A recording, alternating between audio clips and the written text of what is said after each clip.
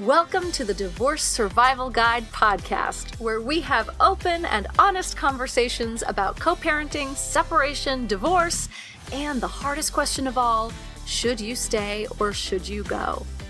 I'm Kate Anthony, your divorce survival guide, and I'm here to help you navigate some of the roughest waters you've ever swum in and answer some of your toughest questions.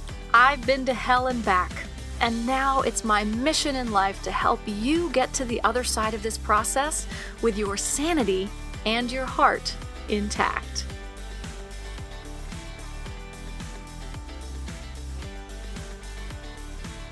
Hey everyone, welcome back to another episode of the Divorce Survival Guide podcast. How you guys doing? Happy spring! Spring has sprung. I don't know about you guys, but here in LA, the weather is looking up and it's looking beautiful. I hope you guys are getting some sunshine wherever you are, and the weather's starting to warm up. I know it's not really fair for me to say that in LA things are getting warmer. You don't want to punch me in the face right now, don't you? But no, it's really pretty. So anyway, before we get to my amazing guest this week, I just want to make sure y'all are following me on Instagram. I'm trying to do some more Instagram lives and IGTVs and just talk a little bit more to you live and in person. So make sure you head over to Instagram and follow me there. I am at the Divorce Survival Guide. And if you are a woman and you're not in my Facebook group, you need to get in there. I haven't sort of plugged my Facebook group in a while, but I just want to say that my Facebook group is different from any other divorce Facebook group out there. And I'm not just saying that because I think so, but it's what they tell me. And I have been in a few of them when I was starting out my group and I was like, whoa, this is some scary shit. I monitor the shit out of my Facebook group. I do not allow people to just vent and bash, and it is a place for learning and growth.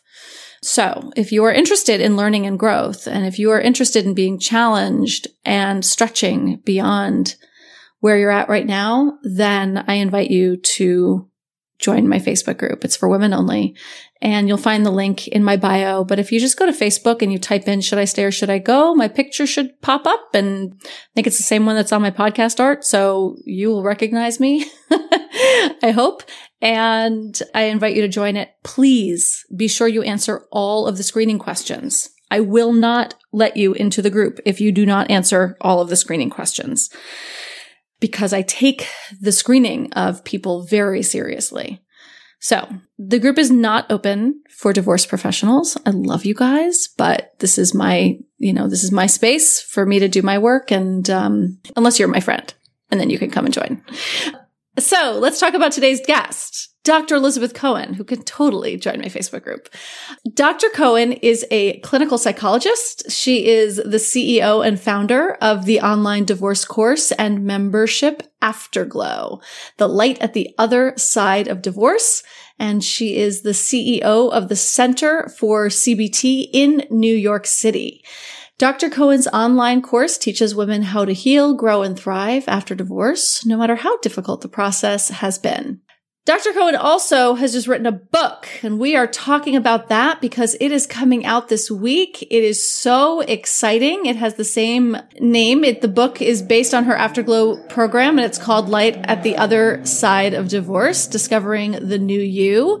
So without further ado, please help me welcome my dear friend, Dr. Elizabeth Cohen. Dr. Elizabeth Cohen, welcome back. I'm so happy to be here. It's such a highlight of my week. I'm so happy to be here with you. Aw, I adore you. So, oh my God, you have a book coming out. This is so exciting. I know. It's like I had another birth. I was saying, I'm like birthing this thing that came. I wrote this book for people who were like me. I don't know if you were going through this during your divorce, where I at that time, it was about 11 years ago, I sat on my bed with my laptop. I don't know if I'd taken a shower in days, my kids had finally gone to sleep, and I typed in like divorce recovery or divorce healing. And back then I couldn't find anything. And you know what that message told me, Kate? I realized you have no hope. Like, give up. Right. Like, because there is no, like, and so now if someone can see, oh, there's a book written on it, I have an online program. Oh, and it's called Light at the Other Side of Divorce. Oh, maybe there's some hope. And so I didn't only want to give tools and strategies and help and guidance. I also wanted to give hope because I needed that so much when I was going through it. I love that. That's exactly why I created my program, because there were no answers, right? When I was going, should I stay or should I go? Should I stay or should I go? I was, Googling, looking for for the burning bush, right? And there were no answers. Yeah. So that's exactly why I created my program, right? To give people answers. Yes, to help and to guide. And if there are answers there, then that means you're not alone. Other people are asking the same question, right? Mm-hmm. Exactly. So this is amazing. So it's called Afterglow. I think this is like a genius title. Afterglow, the light at the other side of divorce. I love it. By Dr. I know. That's right. That's me. I know, because I really want people we still have such a stigma in our culture around divorce. People still walk into my office and say, oh, my daughter went out with this really great person the other day. They're great, except they're from a broken home. I mean, what? This is 2021. We're still calling it? Yeah. What? I hear that on the regular. We're still calling it a broken home. We're still calling it a broken home. I mean, what? So we need to shift this tremendously and also realize that if you're getting divorced, you've been marinating in those messages for your whole life. And so feeling like a failure if you're going through a divorce makes sense given all the messages. So I have a chapter in the book where I talk about challenging assumptions. And I really suggest that we think about, imagine if you thought about your divorce as, my relationship has come to its perfect conclusion. It has given me, right, everything that I needed. And now I'm ready to release it.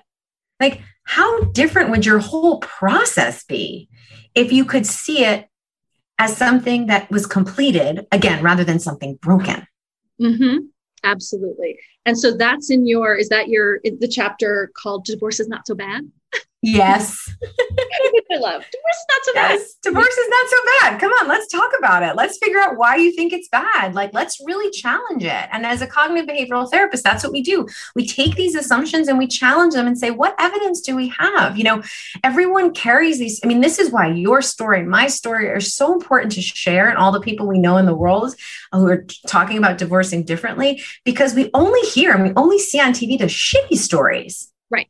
That's the tabloids are split. You're, online at the supermarket, tabloids are splashed with them.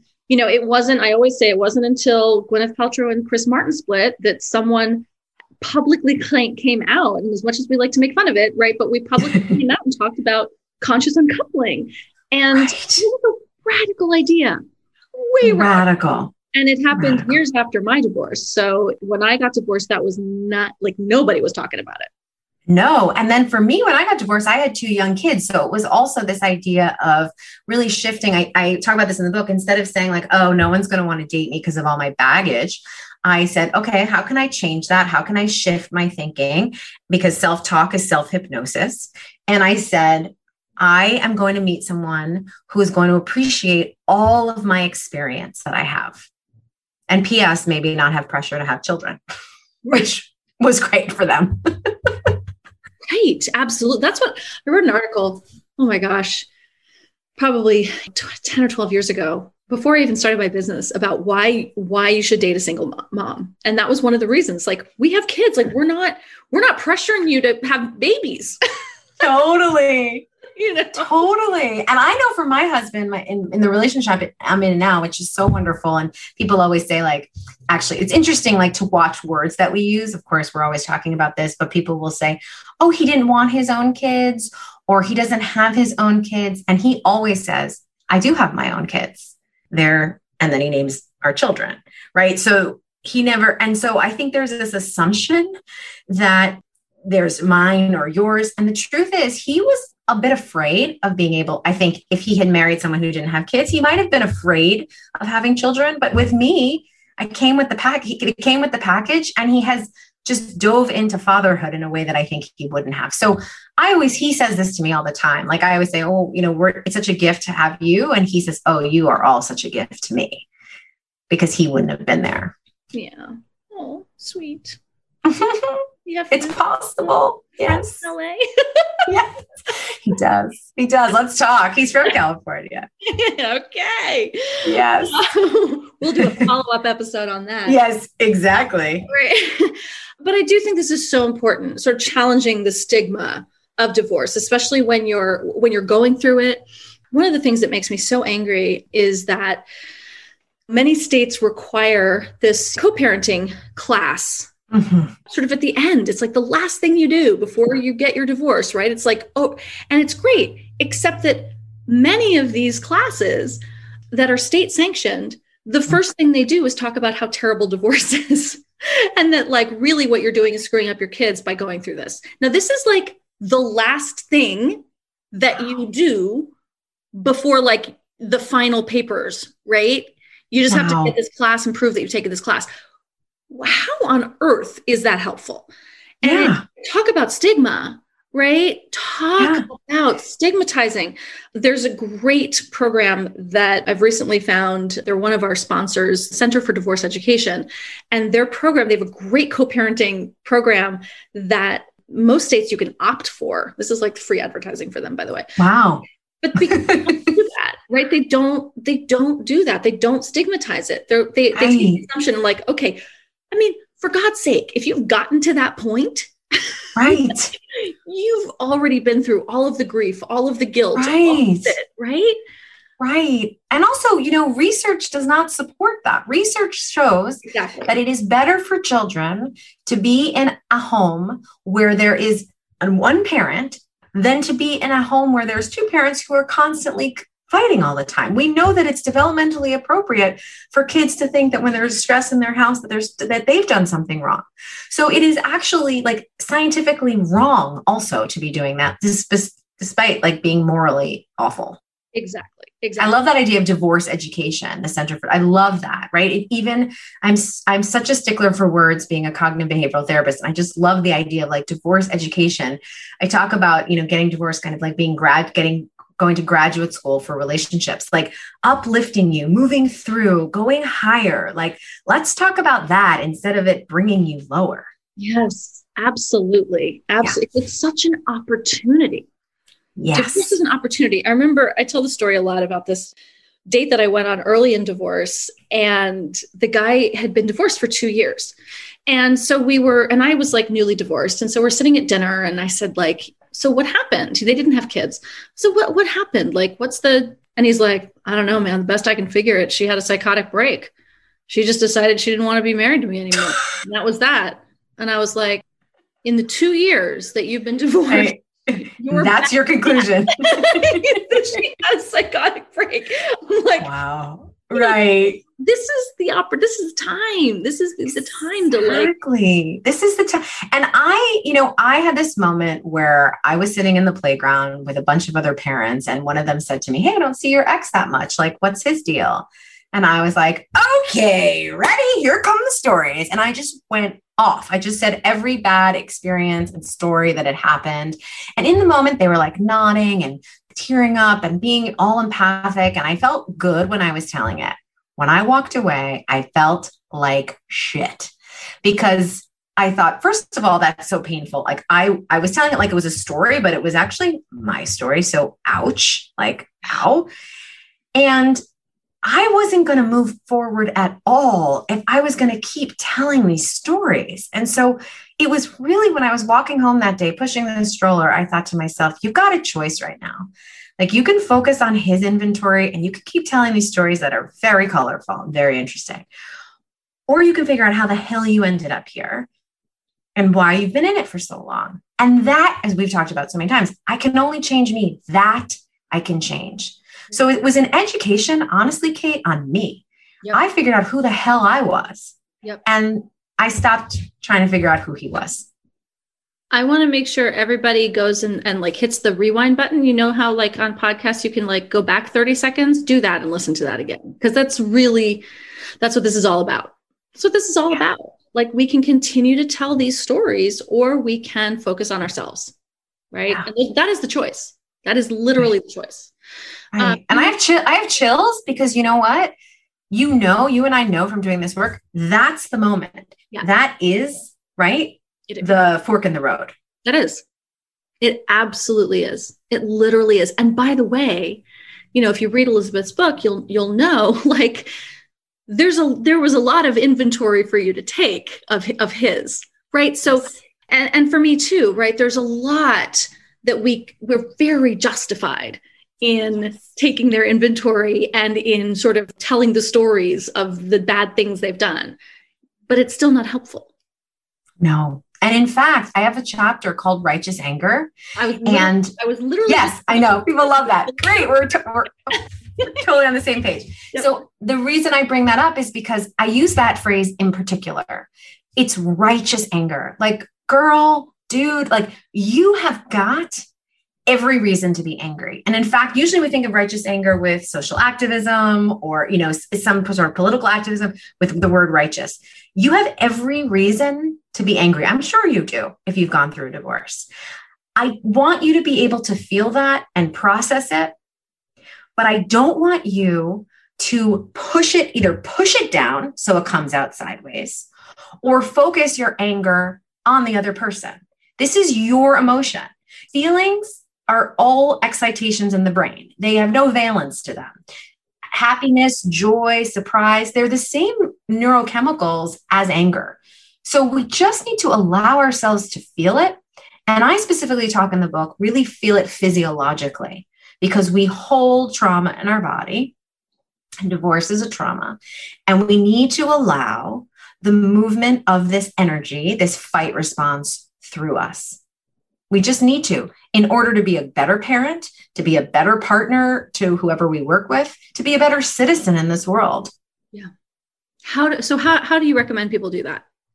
So what I recommend is to think of, or you can use my suggestion, a song that you can listen to that really just makes you feel the rage. So for me, it's Killing in the Name of by Rage Against the Machine. And I put that on and I just want to punch the air. And I was sharing with someone that I actually, the first few times I did it, I noticed I wanted to do this kind of backwards punch where my elbow went behind me. And that is actually a movement I do a lot when I'm releasing anger. I think it's this feeling of get off my back. Actually, I didn't even know I needed that. I took a kickboxing class in the beginning. Did you do that? Yep. Oof.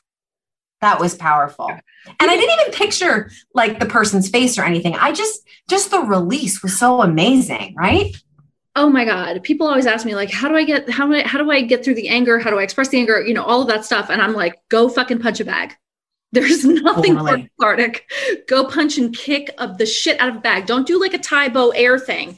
Actually make contact. It's amazing. It's amazing, right? And you can do it on the floor. Sometimes I'll just bang my feet or bang my fists. Like, I also need contact, and just to release again that energy. And there's no judgment. Feelings aren't facts, as we know. Feelings, releasing your rage in your room, listening to music, or I had to do it in the bathroom, is not going to mean you're going to go out and hurt somebody. In fact, if you do it in your bathroom, you will not be that person having road rage. You will actually have allowed your anger and your righteous anger. So please, as a gift to anyone who knows you, let yourself feel your anger in the safety of your home. I love that. And I think it's so important. I think it speaks to also like toxic masculinity, how when we do not allow our feelings out specifically through our body, it does come out, but it comes out, as you said, sideways. It comes out with guns. It comes out with punching your wife, whatever it is, right? It'll come out.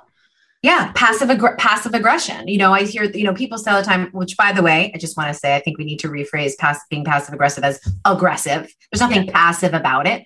Right. But I tell this story about how I would go to court. We were in litigation. So I would go to family court and I would hear like the door would open when the court officer would come. And so you could kind of hear what was happening in the case that was finishing up. And I would sometimes hear women in particular shrieking, like, how could you do this? You are so horrible, to their ex.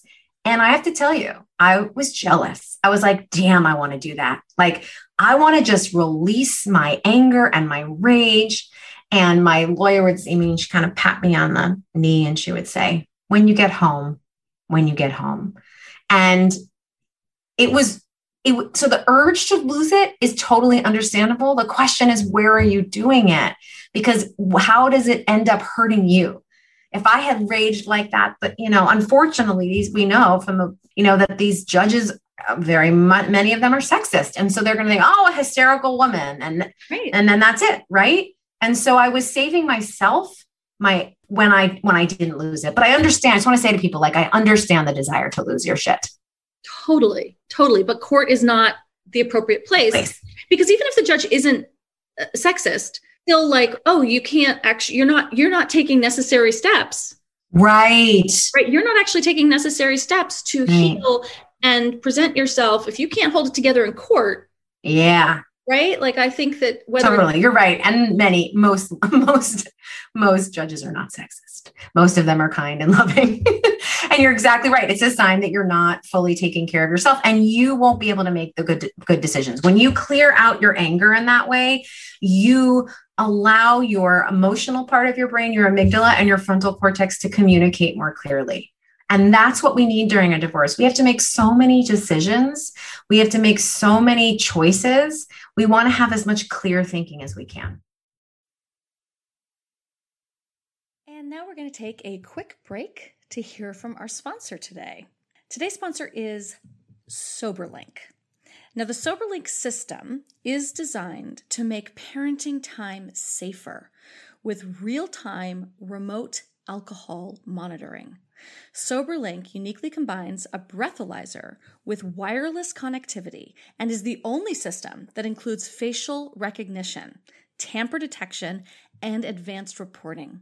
Parents can submit a test anytime, anywhere, thanks to SoberLink's wireless technology, which delivers test results by text message or email to the concerned parties.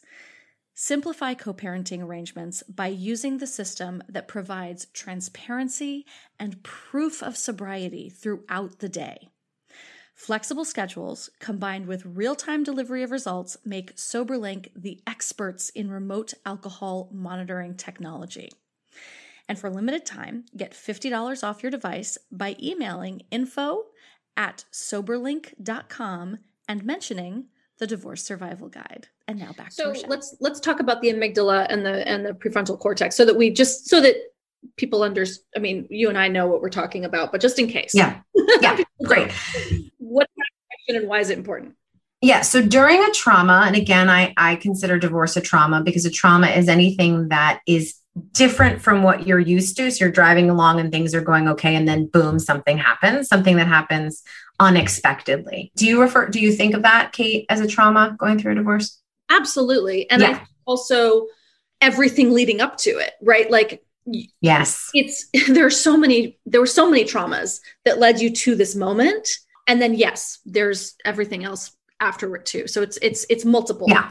Great. Right. Just want to make sure for you to say something about that too. So in trauma, what ends up happening is, like everything, we think that we only process things in our mind, in our thinking mind, but we process it in our entire body. So in our brain, the base of our brain, the oldest, most primitive part of our brain is called our amygdala. That's where we have emotions. And it's not very discerning. It's like sadness, anger, like it's just very primitive. It's the oldest part of our brain. It's a mammalian part. Sometimes is referred to as the reptilian brain or the lizard brain, right? Exactly. Mm-hmm. Exactly. And then we have the frontal cortex. We have lots of other parts of the brain, but for our example, we're going to talk about the frontal cortex, which is the front of a brain, which is really like the CEO. It's the more rational. It's it's the newer part of our brain that tells us that, for example, oh, maybe I shouldn't lose my shit at court because the judge might consider that behavior negative. Like, it's a part of you that can rationalize, that can delegate, that can make choices. And so what happens when things are going great, our emotional part of our brain connects with our frontal cortex. For example, when we used to go to work, we'd come home from work, be pissed off at something our coworker did, come home, see our partner, hasn't cleaned the kitchen yet, feel frustrated, get ready to get upset with them and then say, oh, you know what? I just had a really bad day. Let me go take a shower. That's the moment where your frontal cortex comes in and says, okay, emotion and lizard brain, there's a reason for this. There's context. Let's go do something else. Yep.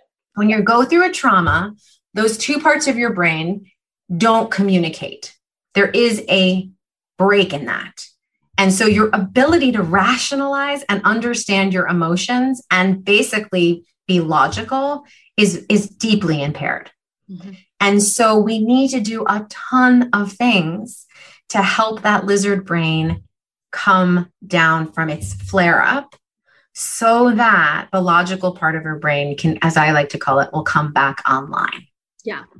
And it really is the difference between the woman screaming bloody murder in the courtroom and your attorney saying later, right? Like your attorney's almost. She was my frontal lobes. Exactly. Right. Totally. And I think, Kate, don't you think that that's some of the work we do with people? We are the frontal lobes. 100%. Yes. Right. Absolutely. And it's not dismissing the emotion, right?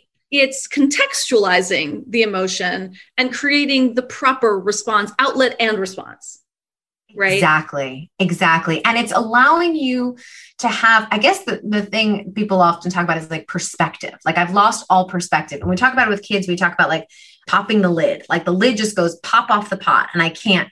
And it's really important. It's okay if that happens. Again, righteous anger, it makes sense. But that's when you need to ask for someone like Kate or me or your lawyer or me for help, for guidance, for that frontal lobes. So I think it's really important to know that we want that to communicate, those two parts to communicate. And often it's hard during a divorce. Yeah. And I know that I notice with my clients, I wonder if you notice with yours too, is that sometimes they get really confused. They're like, wait, I'm rationalizing this, but wait a minute. Does that mean I'm like giving away the farm? Am I giving up? Am I like, right? Because we get confused because of the trauma. Trauma confuses us. Yes. Confusion is a huge symptom. It's one of the symptoms of trauma is what we call dissociation, and most people think of that as kind of out of your body. It's been shown in movies to be like, watching your body from above, but confusion is a way of dissociating. It's a way of not being grounded. And I always tell people, you never have to make a decision right in this moment. Yep. You can always say, I need 24 hours to think about it. Let me talk to my advisors about that. Yeah. Thanks for asking. I need a minute. Mm-hmm. Once you understand how the frontal cortex works, you can start noticing that confusion that you mentioned. And Kate, I see that a lot. And know that that's a trigger to give yourself some more time. Confusion is a state. It's not, I think I'm sure you see this all the time with should I stay or should I go? It's not like I should go, I should stay. There's this other thing of I don't know. I'm confused. Right. Mm-hmm. That's actually a state. Yes, absolutely. It's paralysis. It's right. Yeah. And self-doubt and like, oh, but is that, I work a lot with inner critics, the inner critic side, right? So this is, and so sometimes people will get really, really confused. Like, I don't know, is that a critic voice or is that my guide voice? Like, I can't tell. Right. And sometimes for me, that certainly happens for me too. I get confused and I have to take time. And usually when I'm confused, it's because I'm moving too fast. Mm-hmm. Absolutely. Right. And I think in a divorce, I don't know about you, but I know my lawyer really made me feel like everything was urgent. Like, get back to me right away. I remember. And I really had to slow her down a lot. Yes. I'm so glad you said that. I think that's I think it's a really important thing is that, and the one thing I keep telling my clients is don't forget, they work for you. Right. People will say to me like, I don't know, can I slow down? Like, it feels like it's moving too fast, but like, I don't know. My attorney says, I'm like, yeah, no, they work for you. If this doesn't work for you, if you want to put a pin in this for 3 months while you sort through your emotions, yes, you can. Exactly. Well, that's what's so good about having someone like you to work with when you're going through this, because I think I'm always, every day that I do this work, I'm more and more convinced about the need of a team, because everyone has their piece that they need to take care of. Like if I had to wake up tomorrow and pay my taxes, I'd be screwed. I'm not a CPA. I don't know how to do that. Right? Like the lawyer doesn't know how to take, and all of our friends are like mediators. Like we don't know how to take care of the emotions. We're not a coach. We're not a therapist. Please do that with the right person. And then you can show up to us and we can do our work. But you are not like, your lawyer is not in charge of you. Like you're the boss of you. You're the boss. You're the boss of the process. You're the boss. Yeah. Totally the boss of the process. 100. And there's no wrong way to do the process. If you're working with someone and they're telling you there's a right way and a wrong way, then they're not your person. Right. And it's hard for women who, I mean, I say women because it's hard for anyone who has felt so disempowered throughout their entire marriage to suddenly be like, oh, no, you have the power. Go ahead and take it from this like really powerful, strong attorney.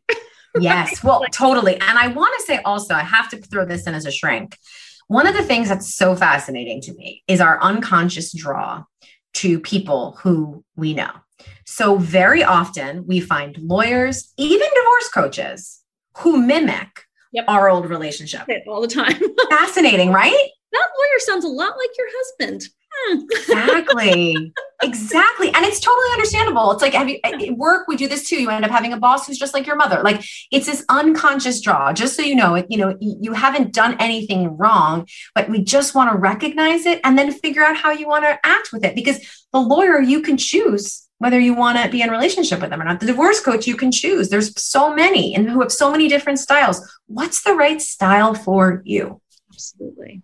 Absolutely. I'm so glad you brought that up because it is so true. I see it all the time.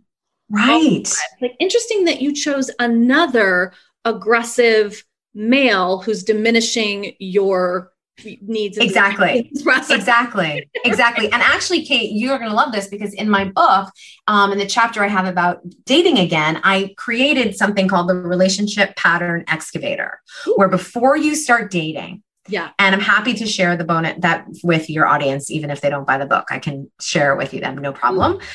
Be happy to. Yeah. And basically what I say, and this is applied, I hadn't thought about this, applies to the lawyers too. It's like, let's do a very compassionate analysis, a really beautiful, just looking at, curious examination of how you've been in relationships. What kind of people are you attracted to?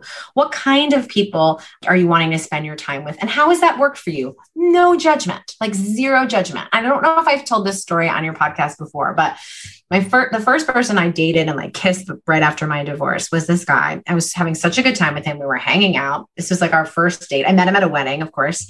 And then we hung out a few days later. We're hanging out, we're having some wine. And he says to me, "You're a psychiatrist." By the way, I'm a psychologist, but okay. And he said, can you, so that mean you can prescribe me Klonopin and Xanax and Ativan? So I was like, ha, ha, ha, ha, ha. Kept drinking, had a great time, had a really fun night, stayed over. Next morning, went to sit my ass in a church basement of Al-Anon and laughed at myself when I realized what had happened. Like here I was, like with another addict, like this. It was just remarkable to me. And I thought that was so awesome because that was information for me. Like, I keep finding this keeps I'm drawn to this. What's going on for me? Lovingly and compassionately.